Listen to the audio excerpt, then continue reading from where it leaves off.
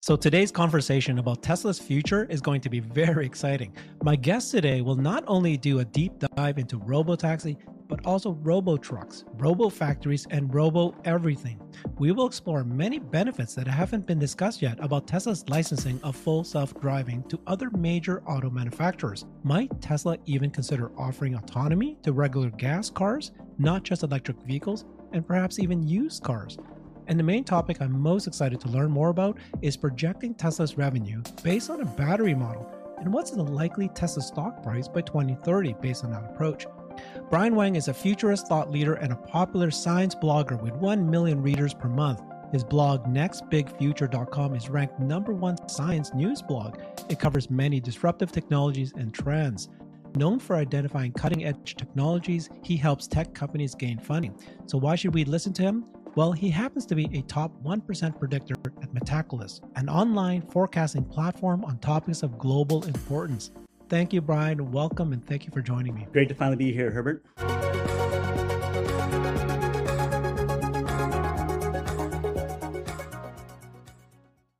Awesome. I've been following you quite closely. You've been making some incredible long threads on Twitter that I've been following. And the one that I was most interested in, there's a few things that you make claims about that are very interesting, of course. We're going to talk about licensing of the FSD from Tesla to other auto manufacturers. You have some great ideas there. And we're also going to talk about how you see robotaxi being rolled out. So why don't we start with that topic first?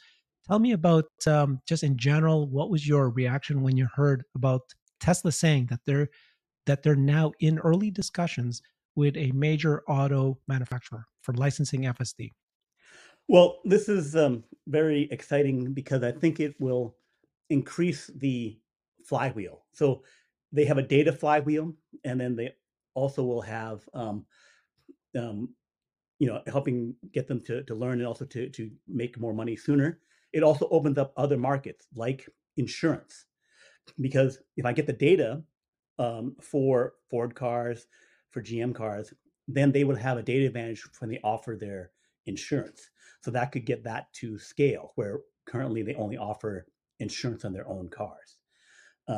The other thing would be that because they recently had Ashok, their AI lead, give a technical talk where he said that they could take YouTube videos to do driver training. That means that the camera position issue is not a limiting factor on them applying it, which I think also ties into licensing. I can, Right. A new automaker like Ford can put the cameras where they want, and it will still work. So I think the technical side enabled the licensing side. And I think besides insurance, a big aspect will be when they can get robo-trucking. I think robo-trucking was superior to robo-taxi in that there's more financial benefits to replacing the truck driver than it is to replacing the person. Plus, me, the person, I could drive a Porsche, I could spend more money. I don't have to get the last saving. Yes, it's nice to go, from 70 cents a mile down to 25 cents, but for some people, that's $5,000. And if I enjoy my driving experience, it's not necessary. On the fleet owner truck side, I save 20, 30%, 40%, 50%. I must do it. So then, and the other big thing, besides a huge impact for Tesla, would be the supply chain is moving stuff around mostly by truck. We could reduce the supply chain cost from 10% for goods down to 5%, 4%, and that would be like a massive global tax cut.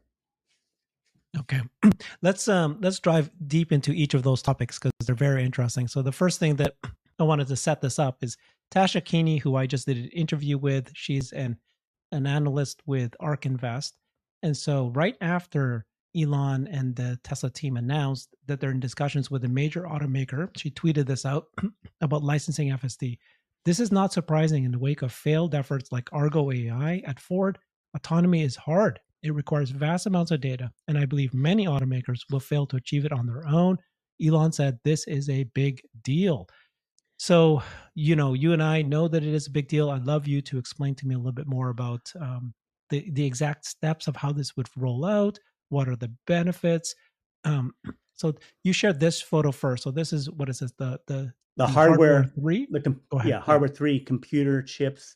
So that's probably at least $1,000, maybe $2,000, and then there's cameras. So Tesla's chosen to include this hardware in all their cars. So any licensee will need to um, either put that hardware into whichever brand of car that they're deciding to roll out with, or they have there has to be some kind of retrofit of an existing vehicle. So there could be delays on the FSC licensing because, um, unlike Tesla, which can make 1,000 changes a week on the production line, a Ford or a GM may have delays. So it's a question of which model is in the right point to add in new hardware like FSD to it. So probably a new model launch. If we change the design 6 months in, and then we have that set up. Um, Wait, so that's confusing to me because at first I thought you were the one that was saying that you can retrofit an old car and it doesn't even have to be an EV. So you're saying that Ford would need to have a new model before they release it to be able to install this hardware 3 or hardware 4 chip plus also the cameras? so the difference there is that whether the manufacturer is ready versus whether Tesla is ready to software hardware wise to use it. Tesla would be ready to say, okay, you have a new car, we put on the cameras, a week of training, we get it adjusted, it can handle the software and hardware. So I could retrofit, say, an existing Freightliner truck with it, and then they could start, okay, now we handle Freightliner trucks. But if I'm manufacturing a production line with 200,000 vehicles per year, and I'm Ford, they have the model year thing. So when can they get it in? I'm concerned that there could be some delay on the manufacturing in a production line thing. So yes, I can put the cameras on, it'd be ready to go for Tesla within days, weeks, whatever. But for the mass production, there's a difference on the licensee side. So Yeah. there could be some delays there. Yeah, okay, that makes sense. So what about what's the likelihood that they would actually uh, that the automotive OEMs for electric vehicles, let's stick there, that they Mhm. will actually partner with Tesla. So we know that one has already in early discussions. Mhm. What's your opinion about this? I think that that they will have to do it. That currently, many people, Gary Black, others may think, okay, we're still years away from something. But then you look at the Chuck Cook and the other stuff, and those people, home Mars, have been testing it. They're thinking, next year. Some of them think there's a chance that Elon's right that it's the end of this year to be as safe as human. So, um, so I think that we are not that far away when I track it that closely. Um, there is the legislative side, so getting safe as human, and then legislation could be an issue. So the timing that I see is they roll it off beta, and they're willing to take liability for it, but they still want you to be driving the vehicle, even though it's as safe as human. But because it's as safe as human, that means it's better than half the drivers. Because as safe as the average human means that it's inferior to the better humans, but better than the inferior humans, which would be people who have higher insurance, right? Also, it's the comfort feel of it. So in this phase between um, really help you a lot, make it better, and I replace you entirely, there is a range of things happening where I feel more comfortable with it. And I'm actually safer with it. So by feeling more comfortable, it's the wife or the husband who's the passenger saying, I don't feel comfortable with this thing on, versus, oh no, this feels comfortable. It feels okay, especially compared to you driving and you suck. So then people can start turning it on. So that goes to the 1 month, 2 month free trial where they say, okay, everyone, 80%, 9% of people who did not buy it, here, have a try. Try for 2 months, see what you think. And then you get take rates happening as that happens. And then the insurance wise, they say, okay, you pay, you're a terrible driver, you pay $500 a month or whatever or more on insurance, bundle this in. We see that you turned it on. I will, in the bundle, cut you a break, $100 a month or like that. So Okay. that'd be kind of roll up. And then also going into the other Yeah. vehicles, into like the trucks where you retrofit vehicles for fleet owners, because it's 30 million semi trucks globally, about 4 million in the United States. So those turning over that fleet as fast as you can make semis could take 20 years. So replacing those things for that benefit of replacing the drivers, making it safer for drivers, there's financial benefits which could say, oh, that's worth $20,000. That's worth $40,000. Yeah. So do you think that Elon and Tesla would actually would approve this? So let's say that you know you're Elon and you're talking to Ford, and Ford says, Yeah. "Yep, I want to license your FSD beta. Great, and I'm going to put it in my electric vehicles, but I'll only do it if you let me put it into my ICE cars as well." Right. And would Elon say yes? Because wouldn't that delay the transition? I don't think it would delay the transition because they're um, supply constrained on it. So they're building as fast as they can anyway. And the benefit of doing that is that the more, so one, they sell them and sell it profitably. So when they sell it to Ford, if they were to need to get $5,000 or $10,000 of profit, they'll build that in and say, okay, we still make $10,000 of profit on this thing, whatever the number is, right? So that, okay, every vehicle, let's say 500,000 Ford vehicles, that profit from selling FSD is just like if we sold FSD, Tesla sold FSD. So the profit is equal or better, right? And then they now have increased their data flywheel. I go from 500,000 Tesla FSD subscribers Mm-hmm. to 1 million combined with Ford. So, and Elon knows that this is the biggest thing. Getting there faster, more data there is better. So if he can go to 2 million, 4 million vehicles, 10 million vehicles faster, that means he gets to the end goal of complete automation faster. Okay, yeah. Safety versus Safe. the climate, Right. but you can't.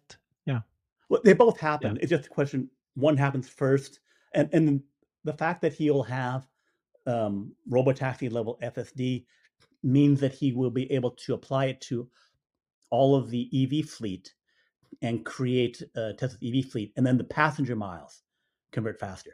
If he can get to robotaxi, he 5x's the passenger miles. So the fact that Mm. he's using this thing to help them hobble along, and then he gets to his nirvana state faster, he still wins. Okay, We still okay. we I still think win. I can buy that. Okay, so what's one of the things you were saying then is that you think that he's going to license it not only to the ICE cars, but that you can retrofit. And you're saying that the first thing that makes most sense is the robo trucks. Can Right. you? I know you mentioned it earlier already, but just dive a little more deeper on this. So um, trucks are mainly driving on highway, so that is easier use case.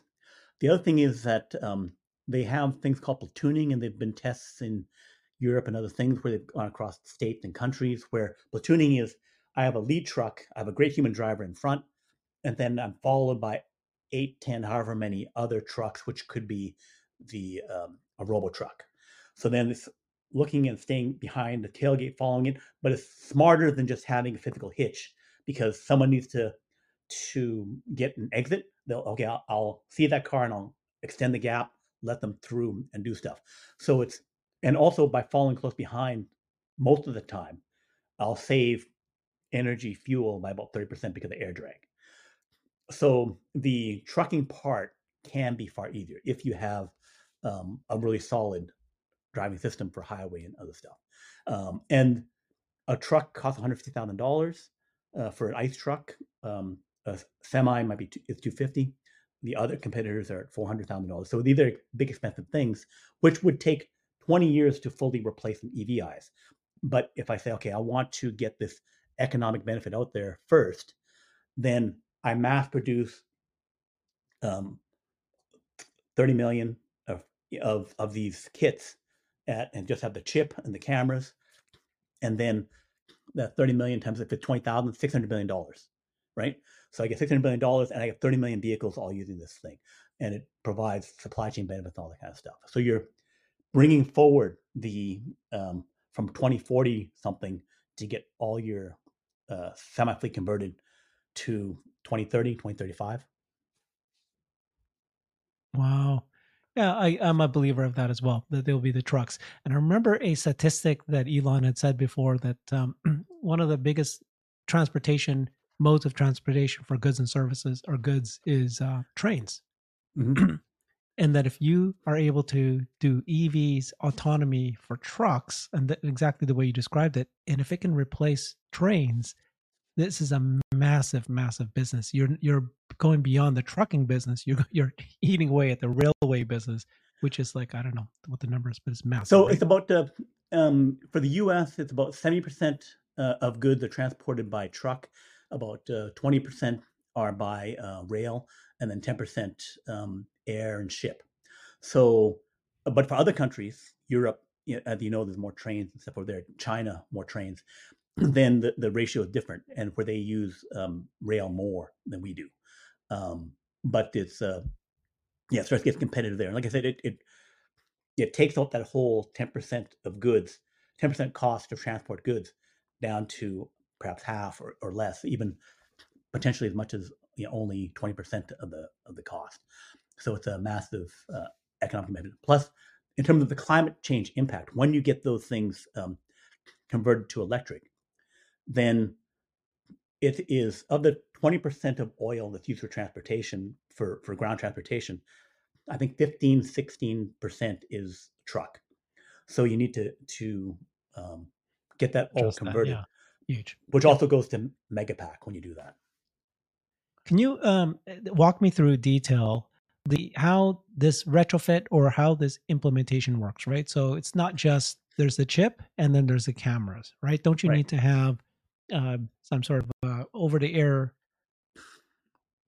Hard Wi-Fi? update What up there operating system. updates? Yeah. Yep. Yeah, so The you need to operating have system. over the updates because your um, people get FSD 10 point, 11.3, 11.4. So those are over their updates. You do not want, Tesla doesn't want to have service where you have to come in to get an update like I may have for my Subaru or something like that.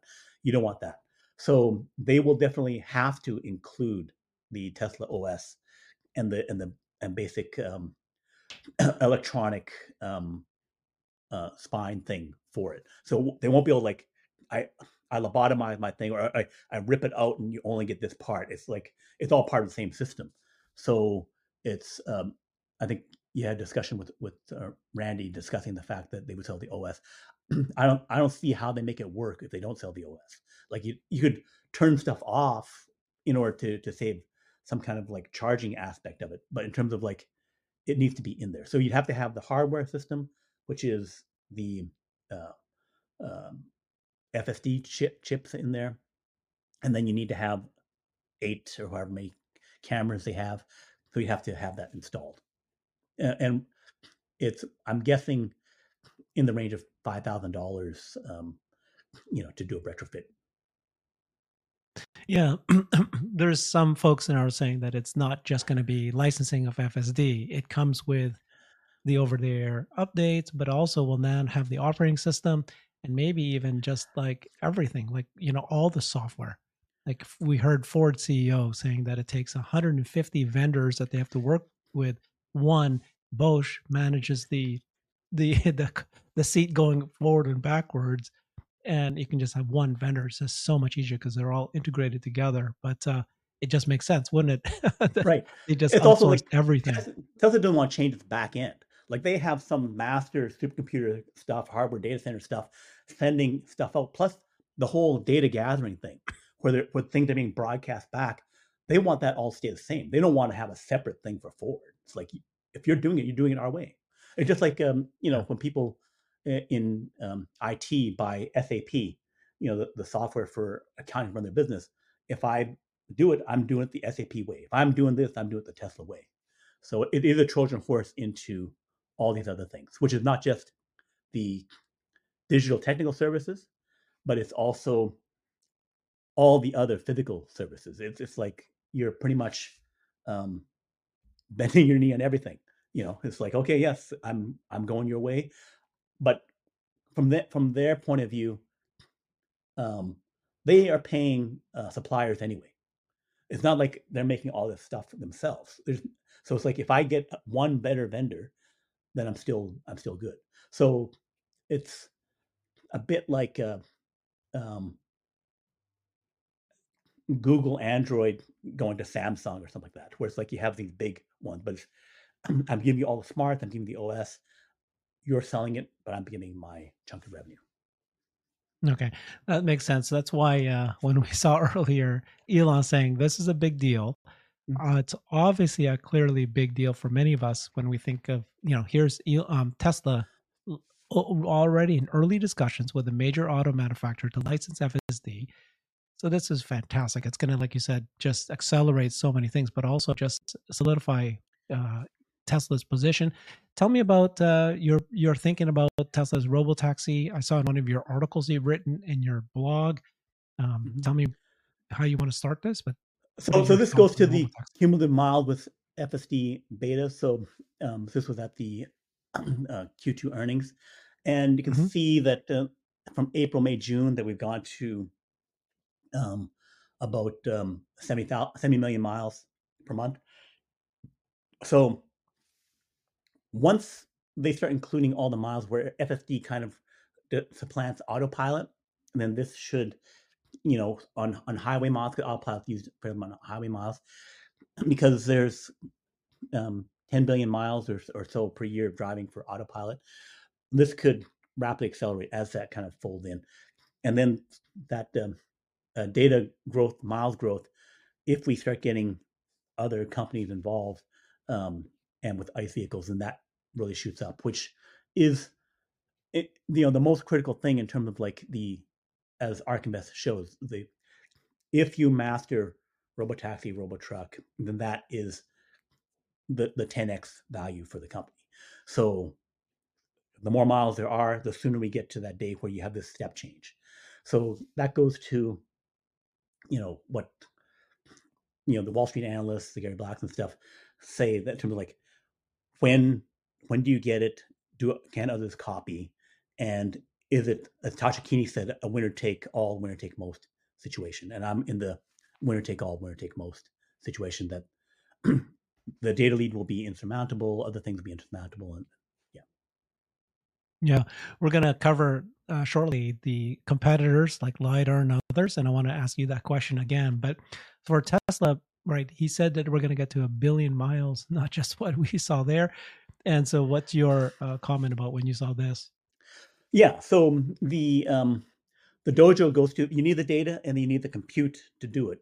So going to 100 exaflops, um, one of means that before the end of next year, you're up nearly 100 times in terms of the compute power to rapidly process and crunch. If I get billions of miles, so if I can go from 300 million 400 million miles and go up to 4 billion, 10 billion miles, then I have the ability to crunch all that data and do stuff with it. The other thing was that there was a crumb that Elon dropped where he said things, we were dumb and it was simpler than we thought. Yeah, So, which goes to, I think of the large language models where OpenAI was not the first to develop large language models. OpenAI was, Google already had large language models. Meta already had some large language models. But OpenAI saw some papers by Baidu saying that there's a scaling law here, that if we scale the compute and the data things that we're doing, that it will just get better. And so they just made an all-in bet and said, we're going to scale the data and compute by 100,000 times. And then boom, they got in the lead, which against Google, which had more resources and more stuff, they got in the lead because they were willing to bet on scaling data and scaling compute by 100 times or 1,000 times for that. I view this, the previous slide about going to 100 exaflops, and then the other thing about going to billions of miles, as scaling data and compute. And they've been doing this thing where we have to convert everything to neural nets and blah, blah, blah. So I think that they're ready to just scale it. The simpler thing of we were dumb, we just didn't scale it. So now they have all the neural nets, the software is ready, and they are ready to do the scaling, which it goes to when exactly do they get it? But because they're going to go 100x on compute and data, that's where the thing and they're not going to stop there. If it takes 1,000 times by end of 2025, they'll be at that level. And also goes to competitors that is over $1 billion of capex, right? And another spending. So they're looking at a few $1 billion. So if someone else isn't ready with the software and willing to bet that big, then they can't keep pace. Can you just put this to bed for sure? So so many people still think that, well, I'm already seeing Waymo and I'm seeing Cruise. They're already doing robotaxi in these geofenced locations. Have you not seen these robotaxis in China? This is not something that requires billions of miles. You don't need this. People are doing it now. And Cruise can take what they're doing in Chandler, Arizona and expand it in San Francisco. Now they can just replicate it all over the place. What's the answer to that? So for me is that I look at the supply chain for LiDAR. So the last year, the world made about 200,000 LiDAR. There's 3 or 4 top companies. The top 3 made about 50,000 LiDAR units, the auto-grade LiDAR. Half of those units go to driver assist, half go to robotaxi. So Apollo, which is a Baidu startup that's doing a lot of robotaxis in the China area, they've talked about getting to 1,000 to 10,000 vehicles. Waymo and Cruise each only have, depending on who you're talking about and which location, a few dozen to a few hundred vehicles, right? So if you get to Uber scale robotaxi, because they're selling miles, right? Uber has about 3 million drivers, right? And if robotaxi is 3 times more efficient, I will still need 1 million robotaxis, which Apollo needs 8. Apollo vehicle needs 8 LiDAR and a dozen, I think, millimeter wave radar. So if I only have 50,000 from my supplier, because I'm a regular automaker, I can't swap in different LiDAR. I can't take vendor 1, vendor 2, vendor 3. I need to have my vendor give me that thing. 50,000 means I can only make max 7,000 robotaxis last year. And of course, they have fewer than that because half of them went to driver assist. So that limited the number of robotaxis to 4,000, 3,000. And Waymo and Cruise are far lower than that number, right? Because it's like Pony. This is like 2 dozen people all sharing the same LiDAR. So the companies are saying, okay, we're going to increase to 500,000, maybe get to 1 million this year, next year, some time. And then Apollo is saying, we're going to go to 10, 20 cities, have 10,000 vehicles per city sometime. Maybe 2030, maybe not. They haven't committed to a time on that, which is less than that 1 million to get to Uber scale. Uber scale means that at 1 million vehicles, if they're each driving 50,000 miles, it could be $50 billion. If I have to go to less than $1 a mile because I'm winning because I'm going cheaper than the $2 per mile for Uber, right? So based on that, they're selling this stuff on this per mile basis. I got to ramp up from 1 million miles a quarter. I think that Uber and Cruise are, I think only one of them has 1 million miles a quarter, and mostly unpaid. So they have to scale this up like 1,000, 10,000 times in order to do it. So one, they have to scale their LiDAR, and a bunch of these companies are going out of business. It's 5 or 6 main guys that have to scale to 8 million, probably 16 million units.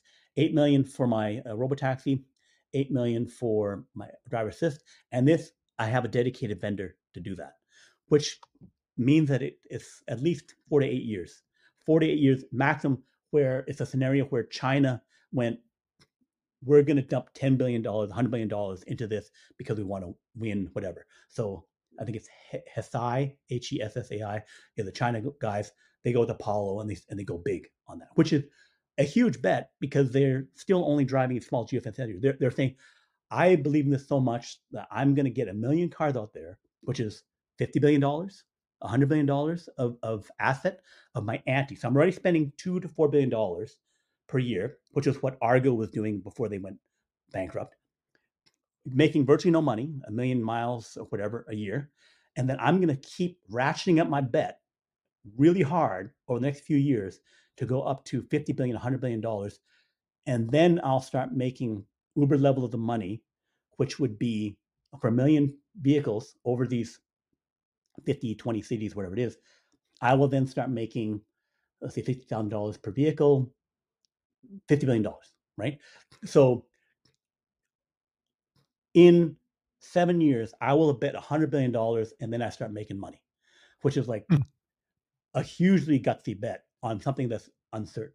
So a lot of things have to fall into place to do that. One, they have to get it working, and then they have to like totally like ball of steel betting that this is gonna, no problem, $100 billion, which is more money than Ford or GM or Volkswagen, any of those guys got, which is basically like a China national government or Berlin. Someone has to say, and also be certain that it actually works, because right now you have Cruise and Waymo pissing off people in San Francisco, blocking traffic and doing all this because they have like 80 incidents a quarter off their dozens of vehicles. So you're going to say, I'm going to say, nope, 10,000 in San Francisco. Yes, our 20 vehicles are messing up your traffic and whatever stuff, but we're going to go to 10,000, not just here, but all these other places. So I do not see how that can possibly scale in less than 8 years on the hardware side, and then on the legislative side, and then on the capex side. They got to like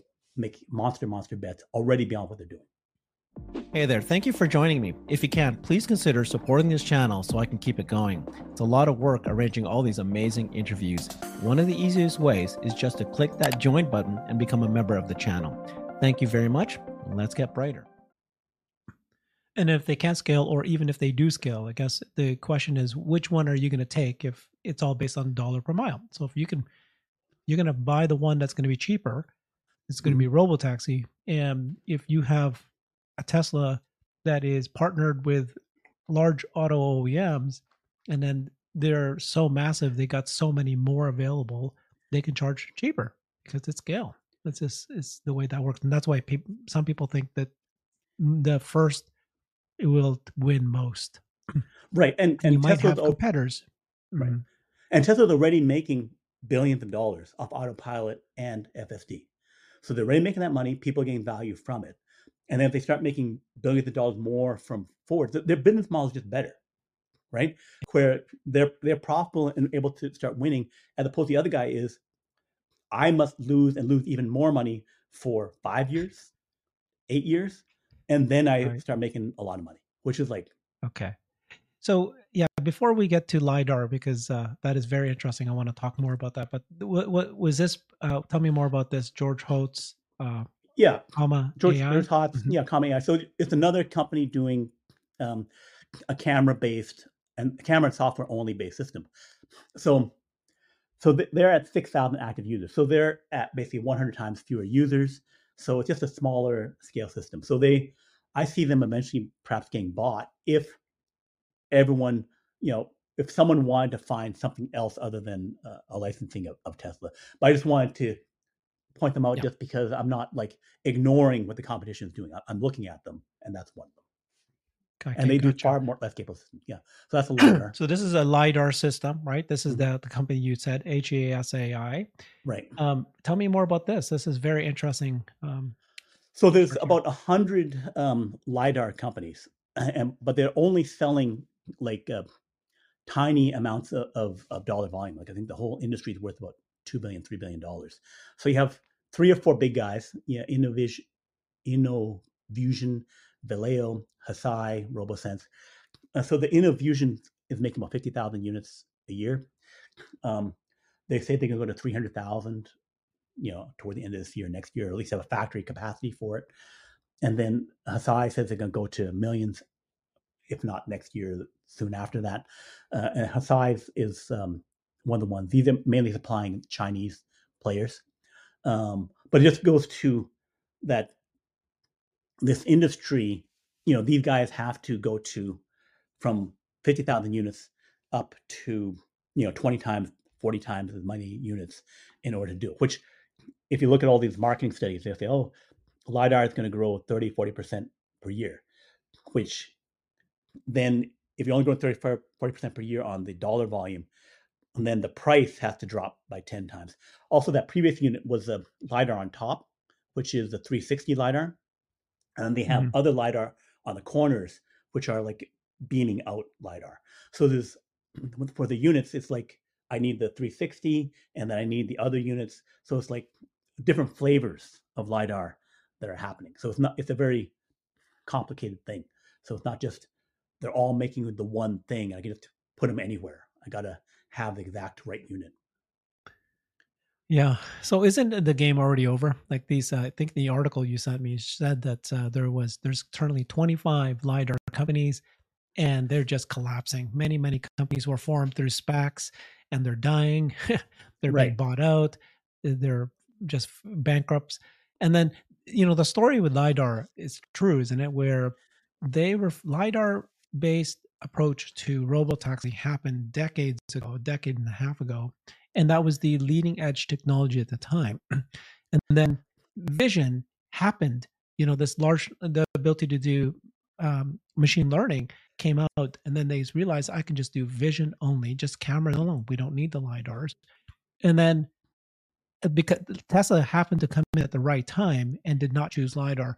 Now all the many lidar CEOs who leave, they come back and they start a new company which is vision only because they realized that was the old tech. And then the reason why this push on lidar is because they've already invested so much in it, they're already so deep into it, they just want to carry it forward. There's no way for them to pivot at this point. So there's that storyline.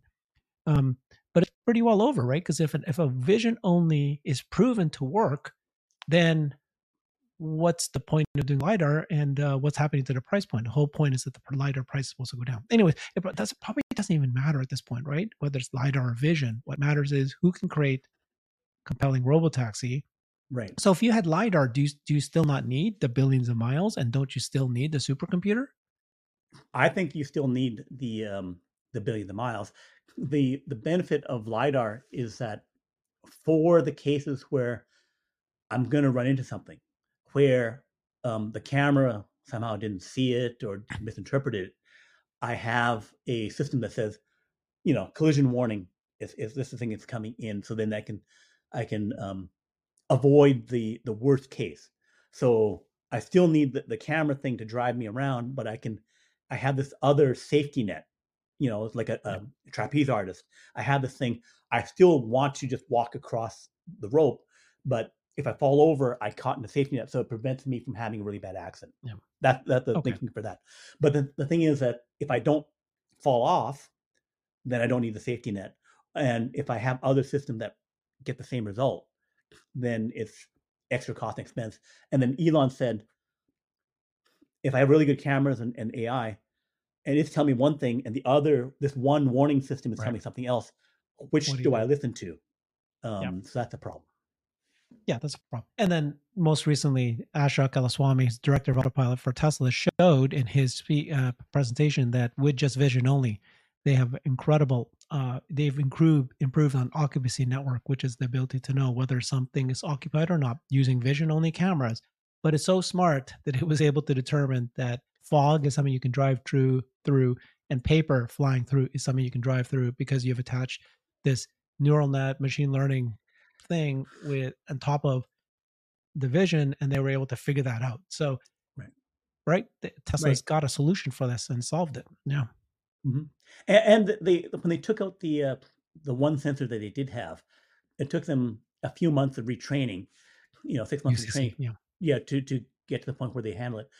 So with the fast training, they could, if they turned out, okay, we need 3D radar or something like that, they could put that back in, And with 100 exaflop dojo or Texaflop dojo, they could retrain it in a month. So the ability for Tesla to pivot and add and adjust things is also something where they're not locked in. Someone else is, I put the hardware, I must do the hardware. If it doesn't change, I can't update it. Tesla can continue to adjust and improve, which also goes to, you know, um, 4 times, as safe as humans, 4 times better than human, 10 times better than human. That can happen in my same car, because my Gotcha. top end is maybe hardware 4, hardware 5, and then I go up to 100x. But I'm not limited by the sensors. I'm not limited by other things. So that goes to, I drive it this year, but then next year it's better because I updated it. Okay. So we talked robotaxi, we talked robo trucks, we talked about licensing of FSD. Tell me about bots and robo factories. Right. So that also goes to what Ashok was saying, that um, you can use video, which I think means that they're merging the Tesla bot and the FSD software, so that Mhm. it doesn't matter what vehicle it is. It can be a robot with cameras just like a human, or it can be Yeah. a rolling vehicle. So that, and there also were, there's 5 or 10 units in the factories, and they designed the Giga Mexico to be, with unbox process, which is robot friendly. So a lot of what they're doing, as Joe Justice talked about with digital self management, is to be automation robot ready. So if they can get, like imagine 50% of the tasks in a factory able to use a bot instead of a human, because of the work spaces, they have hexagons in there, and I have 5 different groups doing paint or doing HVAC. One of them can be, or 1 or 2 could be Tesla bot ones, and then when those are better, then they take over, and then all 5 units go to Tesla bot. So they're ready to adopt it at their systems, and that will increase their production of that. So they only have 100,000 or so employees in the factory. They can, just making 100,000 units of the Tesla bot would let them get to this doubling of labor capacity, which means that they Mhm. could open new shifts in Mexico, open new shifts in some other new factory in India or Indonesia, or whatever, and they can scale production faster and also increase the rate of production. So that'd be the near term, and they can get to 90%, 100%, and then just get them faster and faster. So it would get to a monetary benefit sooner. And the other thing would be that Tesla bots for um, people and other things would be something that could happen in parallel or sooner than the FSD. If FSD could be delayed by regulation, Tesla bot Exactly. That's what I've been would not saying. be. Yeah. Yeah, yeah. Yeah. And he's clarified that it's going to be out there next year. So Mhm. tell me what this is. Tesla bot replacing labor. You did some napkin math here. Right. So this is modifying a ARK Invest analysis of robotaxi, where basically as you drop the cost, then the volume of miles driven. Here I drop the cost per hour, and the total addressable hours increases. So that goes to what I'm discussing, the billion hours for a 500,000 worker equivalent for Tesla factory productivity boost, which is the step one I was talking about, where you're taking away dangerous work, you're doing just work within a Tesla factory. And then as the cost of the robot goes from, say, 20,000, 40,000 down to 10,000, and they can work Mhm. 8,000 hours in a year, you start getting down to um, $10 per hour, $5 per hour, as you get to um, $1 per hour for an $8,000 Tesla bot working 8,000 hours. Then you get Mhm. to $1 per hour. So then I'm saying that would mean 8 trillion hours worth of work. So it's not inconceivable. $8,000 for a Tesla bot in mass production, that makes sense. So then that goes to replacing the entire world's, productivity. So, and then after you get cheaper and cheaper, the cost of electricity starts to factor in to it. But so basically, that goes to how I see that there's a need for billions of bots, and that it will, utterly. the transformation will be huge. I view it kind of like we go into a kind of Star Wars world where everyone has a droid, where everyone's Luke Yeah. Skywalker and has like C-3PO Yeah. and R2-D2 and that kind of stuff. Yeah. And Exciting. This is and fun. Basically, one thing is that the use case for a Tesla bot is basically the next level of iPhone, because the Tesla bot has 200 times, it had 3,000 watts. Our phone has like 10, 11 watts. So it has 200, 300 times that, which also means the chip uses energy. It can have, you know, 300 times the energy, 300 times the compute. So for large language model AI stuff, intensive things, I could put more into that thing. And then the fact that it's bigger, it's walking around by itself.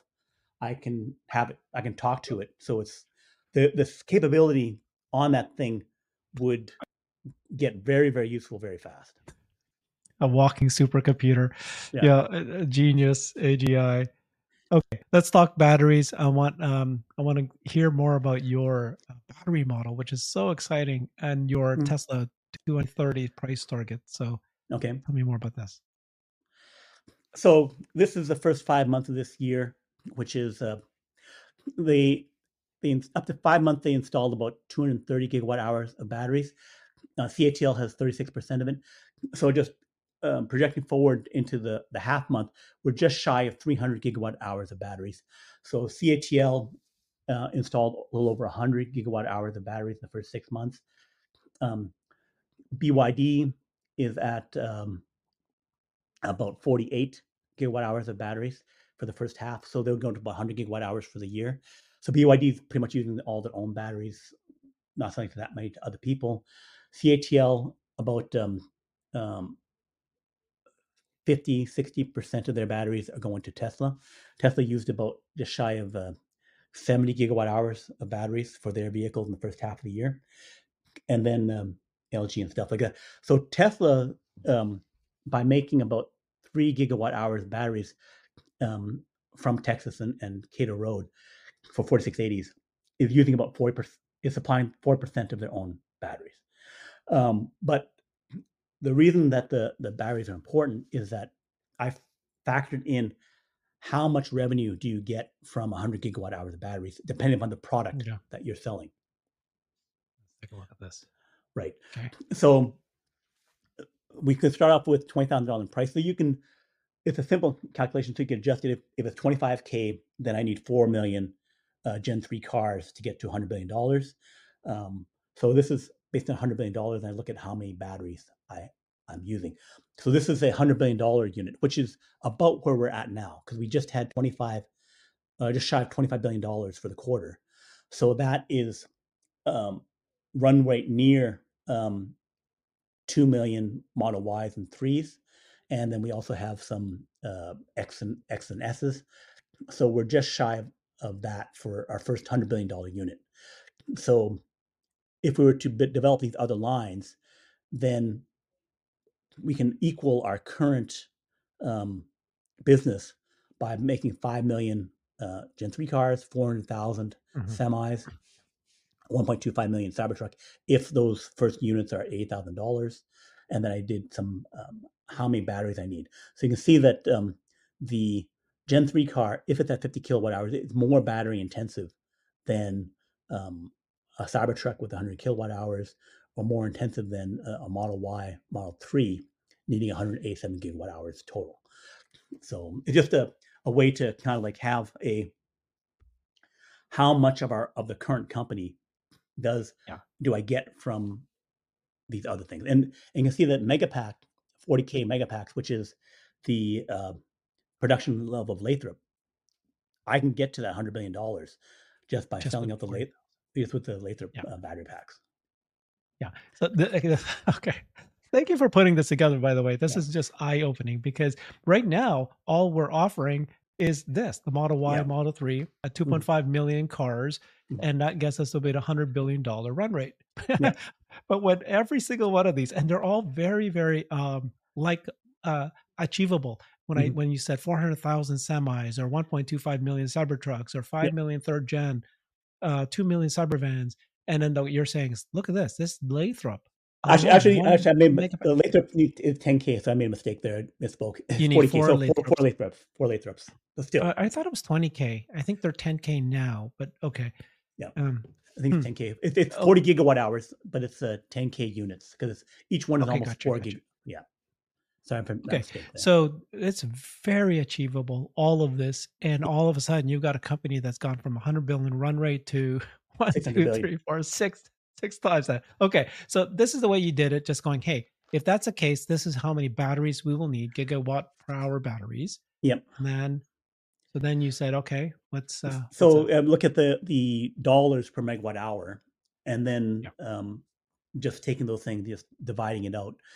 The Cybertruck, I will see eventually will drop down because it'll go to a more high volume price, and I believe that all these numbers, but ballparking, I can say okay, roughly $300 to $800, uh, sorry, 30 to $80 billion for 100 gigawatt hours.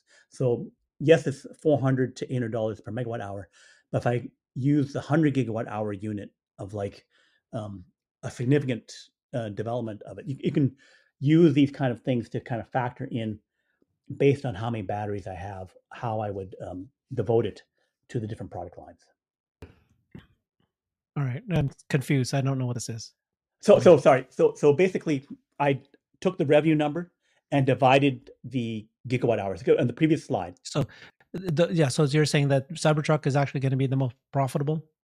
if Like, if you for the first units, which come in at $80,000.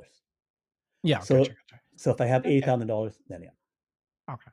And then what's next? This is where I adjust the prices. People, Gary Black says, "How do I introduce new products? How do I introduce new things?" And basically, is I cut prices. So then, if I cut prices, then I'm able to address new markets because if I have a $30,000 Model Y, I'm going to sell a lot more than just say 2 million this year. 2 million this year is at $40,000 to $45,000 for my Model Y or 50,000 for Model Y. If I drop it down to 30,000, Oh yeah, then you sell it makes sense I 50K could more. sell Sure, more, right? sure. And it wouldn't be. I just kept it at the same $100 billion, but I could say maybe I could sell $200 billion of these things. It'd be 6.6 million. I just have an easily um, unit for me to think Hmm. about how many would I need if I drop the price, and then I would then multiply it out for the end state. Whereas like if I cut my prices enough, maybe I can sell nearly 40 million vehicles, which I think is the next slide. You're saying 40 million. People can't even imagine 20 million. Right, but I Okay, think it's based on cutting prices. That of course, yeah, that if I cut the prices, I can I sell agree. more. Yeah. So Okay, then I my agree, man. dollars per megawatt hour decreases. I cut prices. Megapack actually probably should go to like 500 or 400. But then I cut the prices on things. I'm still making for every 100 gigawatts hours of batteries that I have. I'm still making 30 billion to $50 billion. But then I can get to a bigger final number, which is the next slide, where Tesla units is 37 million, right? So I'm saying if I cut the price to 15K, I can probably sell 42 million of them, right? Or the full market 42 million. I get 40% of that. I get 16 million units, right? So I sell 16 million units in the Tesla unit number. Semis, I think they can dominate that with 80% of the market, just like they dominate the United States with 60%. And that'd be 2.4 million units per year. Um, and then the whole overall market share, because the market share, market by year, those are numbers from the master plan 3. And then I'm my putting in the market share to say how much you get, and you do again with price. Yeah, but um, Master Plan 3 it was never positioned as Tesla will be the only car. Like so right, no, to say I'm that not you saying, can have yeah, yeah, so 40%, to I'm say saying that that. you can have a third gen car selling 42 million per year, that's crazy. No, 42 million is the total market. I'm saying 16 Yes. million Tesla share. And Okay. maybe you can say, okay, I want to Okay, adjust this. gotcha. I want to adjust this Yeah.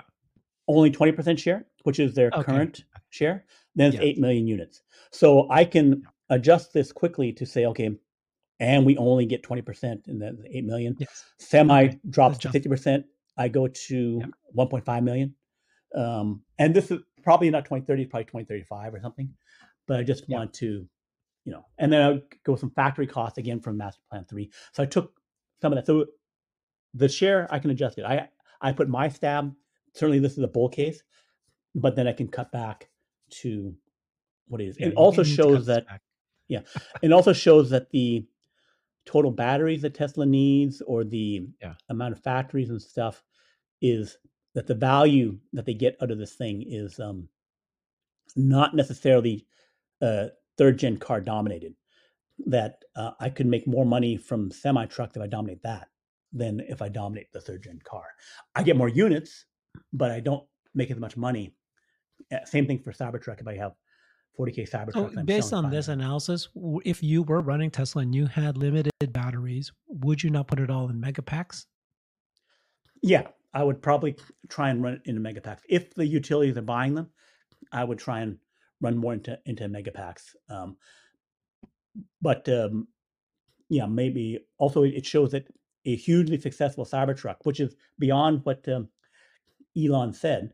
But for me, I'm looking at it and it's like, who is a competitor that's going to make um, a million trucks, EV trucks, Rivian or Ford Lightning? They would need 150 gigawatt hours of batteries to do that 1 million. So if you're going to take serious market share from Tesla, you got to have a crap load of batteries, and you also have to have huge factories. So that is another part of my analysis, is that if you don't have the batteries at hundreds of gigawatt scale, or 200, if you don't have 300 gigawatt of batteries, I cannot make 1.5 million trucks or whatever. Yeah, okay. This is crazy, but okay. So what we're saying here is that currently today, Model Y, Model 3 is a $100 billion run rate per year. And if you add this all up, you can see a potential future where it's $2.4 trillion of revenue per year. Right. And of course, the market share is massively, it's just crazy here. So you're saying that, It cut we back pretty well need to half it. produce, Yeah. you need to produce 37 million cars Yeah. per year, which is Right. 80 million. That's 40%. Right. It's very possible because there's such an amazing leader, but people can't even imagine. They can't So even imagine 20, let alone 40. So, so you cut it in half. It's yeah, 1.2 trillion in revenue. It's close to it's like 19 million units. exactly. That's your point. That's your point. Yeah. Let's cut all this in half. So let's say it's 20 million per year, Yeah. not 37. Mhm. And now you're getting to 1.2 trillion. Right. Okay. Thank you for saying that. You should have started with that. Okay. Sorry. Okay. And then, Yeah. so what is your, so then this is the Tesla Semi. Just tell Yeah, me a little just bit where more I about went what it's into like. super fine detail and compared every other unit. I did stuff like in terms of the weight. I was measuring the pixels on how big the thing was. Anyway, so this is how the point of all this thing is that, based on detailed analysis, the Tesla semi trucks are superior to the competing EV trucks, as the Model 3 in 2017 was to the Nissan Leaf. So that's my case for the dominance, is that Yeah, they're it's just like, dominant. Yeah, yeah. there's no other semi out there that could even compete. Mhm. And does this include the electric vehicle ones, or This these is are all the these EV? are all the electric EVs by different makers. Gotcha. Okay. Freightliner, Volvo, All right. BYD. Yeah. All right. So then that's that. So what is your price target then? That's what I'm most interested in. Do you consider yourself an Uber bull? Where do you fall? Yeah, so I am Uber bull, but like I try and correct myself where, like, I got things wrong because last year, something like that, because I saw the impact of the key hit to the China stuff, and China was where they're getting a lot of outperformance from. So I missed that aspect of things. So I don't want to, and then they've been having issues on execution where I thought they would execute better. So there are things where Tesla's not perfect. There is things where they can fail and slow up, but the my analysis shows that there's this huge value for things like Megapack, which I think when they open the China factory, these things are only the size of a Target. Literally, they converted a Yeah. Target store to make Lathrop. China can make a whole shopping mall in like a couple of months, so they can make Yeah. a version of Lathrop very fast. And then the other thing is that they can recognize revenue faster, because they can send a bunch of Megapack on a barge up the river, and then dump them to their existing 400 gigawatts of solar and install that quickly. So they can like turn it on like this versus PG&E taking 6 months, 9 months to turn it on. So that is something that I can see being a huge impact sooner. And then the licensing and the FSD adoption rate curves with the bonus and stuff like that, I can see those things happening sooner. So, so then in terms of the getting to a price target, based on those $100 billion analysis, I think getting to that half to 1/3 of the 40 million vehicles, where we miss the 20 million target and then we get to 15 million, which would say be one third or whatever that, then that's still instead of 2.4, it's like $800 billion. So $800 billion with 20% margin, something like that, which doesn't include the software, right? So if I have 50% for software, then it's still so hardware only, we're looking at $150 billion worth of profit. So a 30x multiple, you look at 4.5 trillion. And then a multiplier would be all the software and FSD, which would be like 3 times that. So, 4.5 trillion hardware only 2030. And then with That's the stock FSD, price. then we're looking at 10 to 15 trillion on that. But then the cap, ultimately, the end state point is, even bigger, because I get to the billion, the Tesla bots, and then that goes to, transforming society kind of thing. This is crazy. That's the Yeah, stock price. yeah, that's right. We're at $300 That's right. What's now? per. Yeah. Yeah. Mhm. Okay. Okay. Okay. Yeah, that's interesting. You're But definitely an Uber bull. Yeah. yeah, and basically though, it's when do the key things happen? When do we go next level? Because I look at the 4680s, they can get to 100 gigawatt hours of 4680s by middle of next year, because if we would have this slow ramp, which John at CleanOne has been showing, but if we got to 1 gigawatt hour, 10 million cells in a quarter, when we get to 50, 60 million cells, that is the 25 gigawatt hours per quarter, which is 100 gigawatt hours, sorry, 25 gigawatt hours per year. So that's 6 gigawatts per quarter for one line. They are building the other lines. They just turn on the other lines, ramp them. So you start doing that, Q3, where you start ramping the 3 other Texas lines. You start ramping the Berlin line, and then suddenly I have 8 or 10 lines, maybe even 20 lines running in the middle of next year, and they all have ramped to near 25 gigawatt hours per year. So that unlocks the ability to make all the products that we're talking about, 100 gigawatt hours of batteries to make products for those things. And then the FSD with the FSD with 100 exaflop dojo and with all the data, that gets unlocked. So that becomes the multiplier. So if you look back many years ago, BYD was first with EVs. They had all the other vehicles, but they were first with EVs. They had more volume until Tesla came in with the Model 3. So Tesla passed them, went next level, Model 3, Model Y, went next level. And that's because they haven't gone to next level with 4680s and with FSD that they haven't like pulled away. But BYD is doing it with 600,000 employees. They're Yeah. they're doing it with this labor intensive thing, which doesn't, they can't go to 10 million employees or something.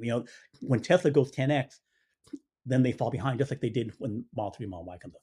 So because Tesla can go technologically to this other place, then the other guys, that's when they fall behind. And that's where the whole only a block company falls apart. Yeah. It is so exciting. I do see the exponential innovation that Tesla is doing. And what you're pointing out, the more people I talk to who are futurists, they always point out that the legacy technology, the incumbent technology, it falls through an exponential curve that way as well. It almost always it's like, you can name so many examples of what this has happened. So people are completely underestimating when they think that ICE cars will still be around in 2030. You Mm. know, a person I interviewed recently said that it's going to be still 60% ICE cars, 40%. That's just not going to be the case. Just like, Mm. do you still see 60% of VCR tapes? No, Oh, no. everything's now streaming, right? Right. It was just like the Like, shift, iPhone gets introduced 2008 or whatever, and then 2012, 2013 is when it just disappeared. Where basically it's Nokia tried to limp yeah, there's along, no there. and then they fall below the volume they need to keep going, and then they just implode. They go Yeah, from like 30 to nothing. yeah, yeah. That's a very good point. Okay.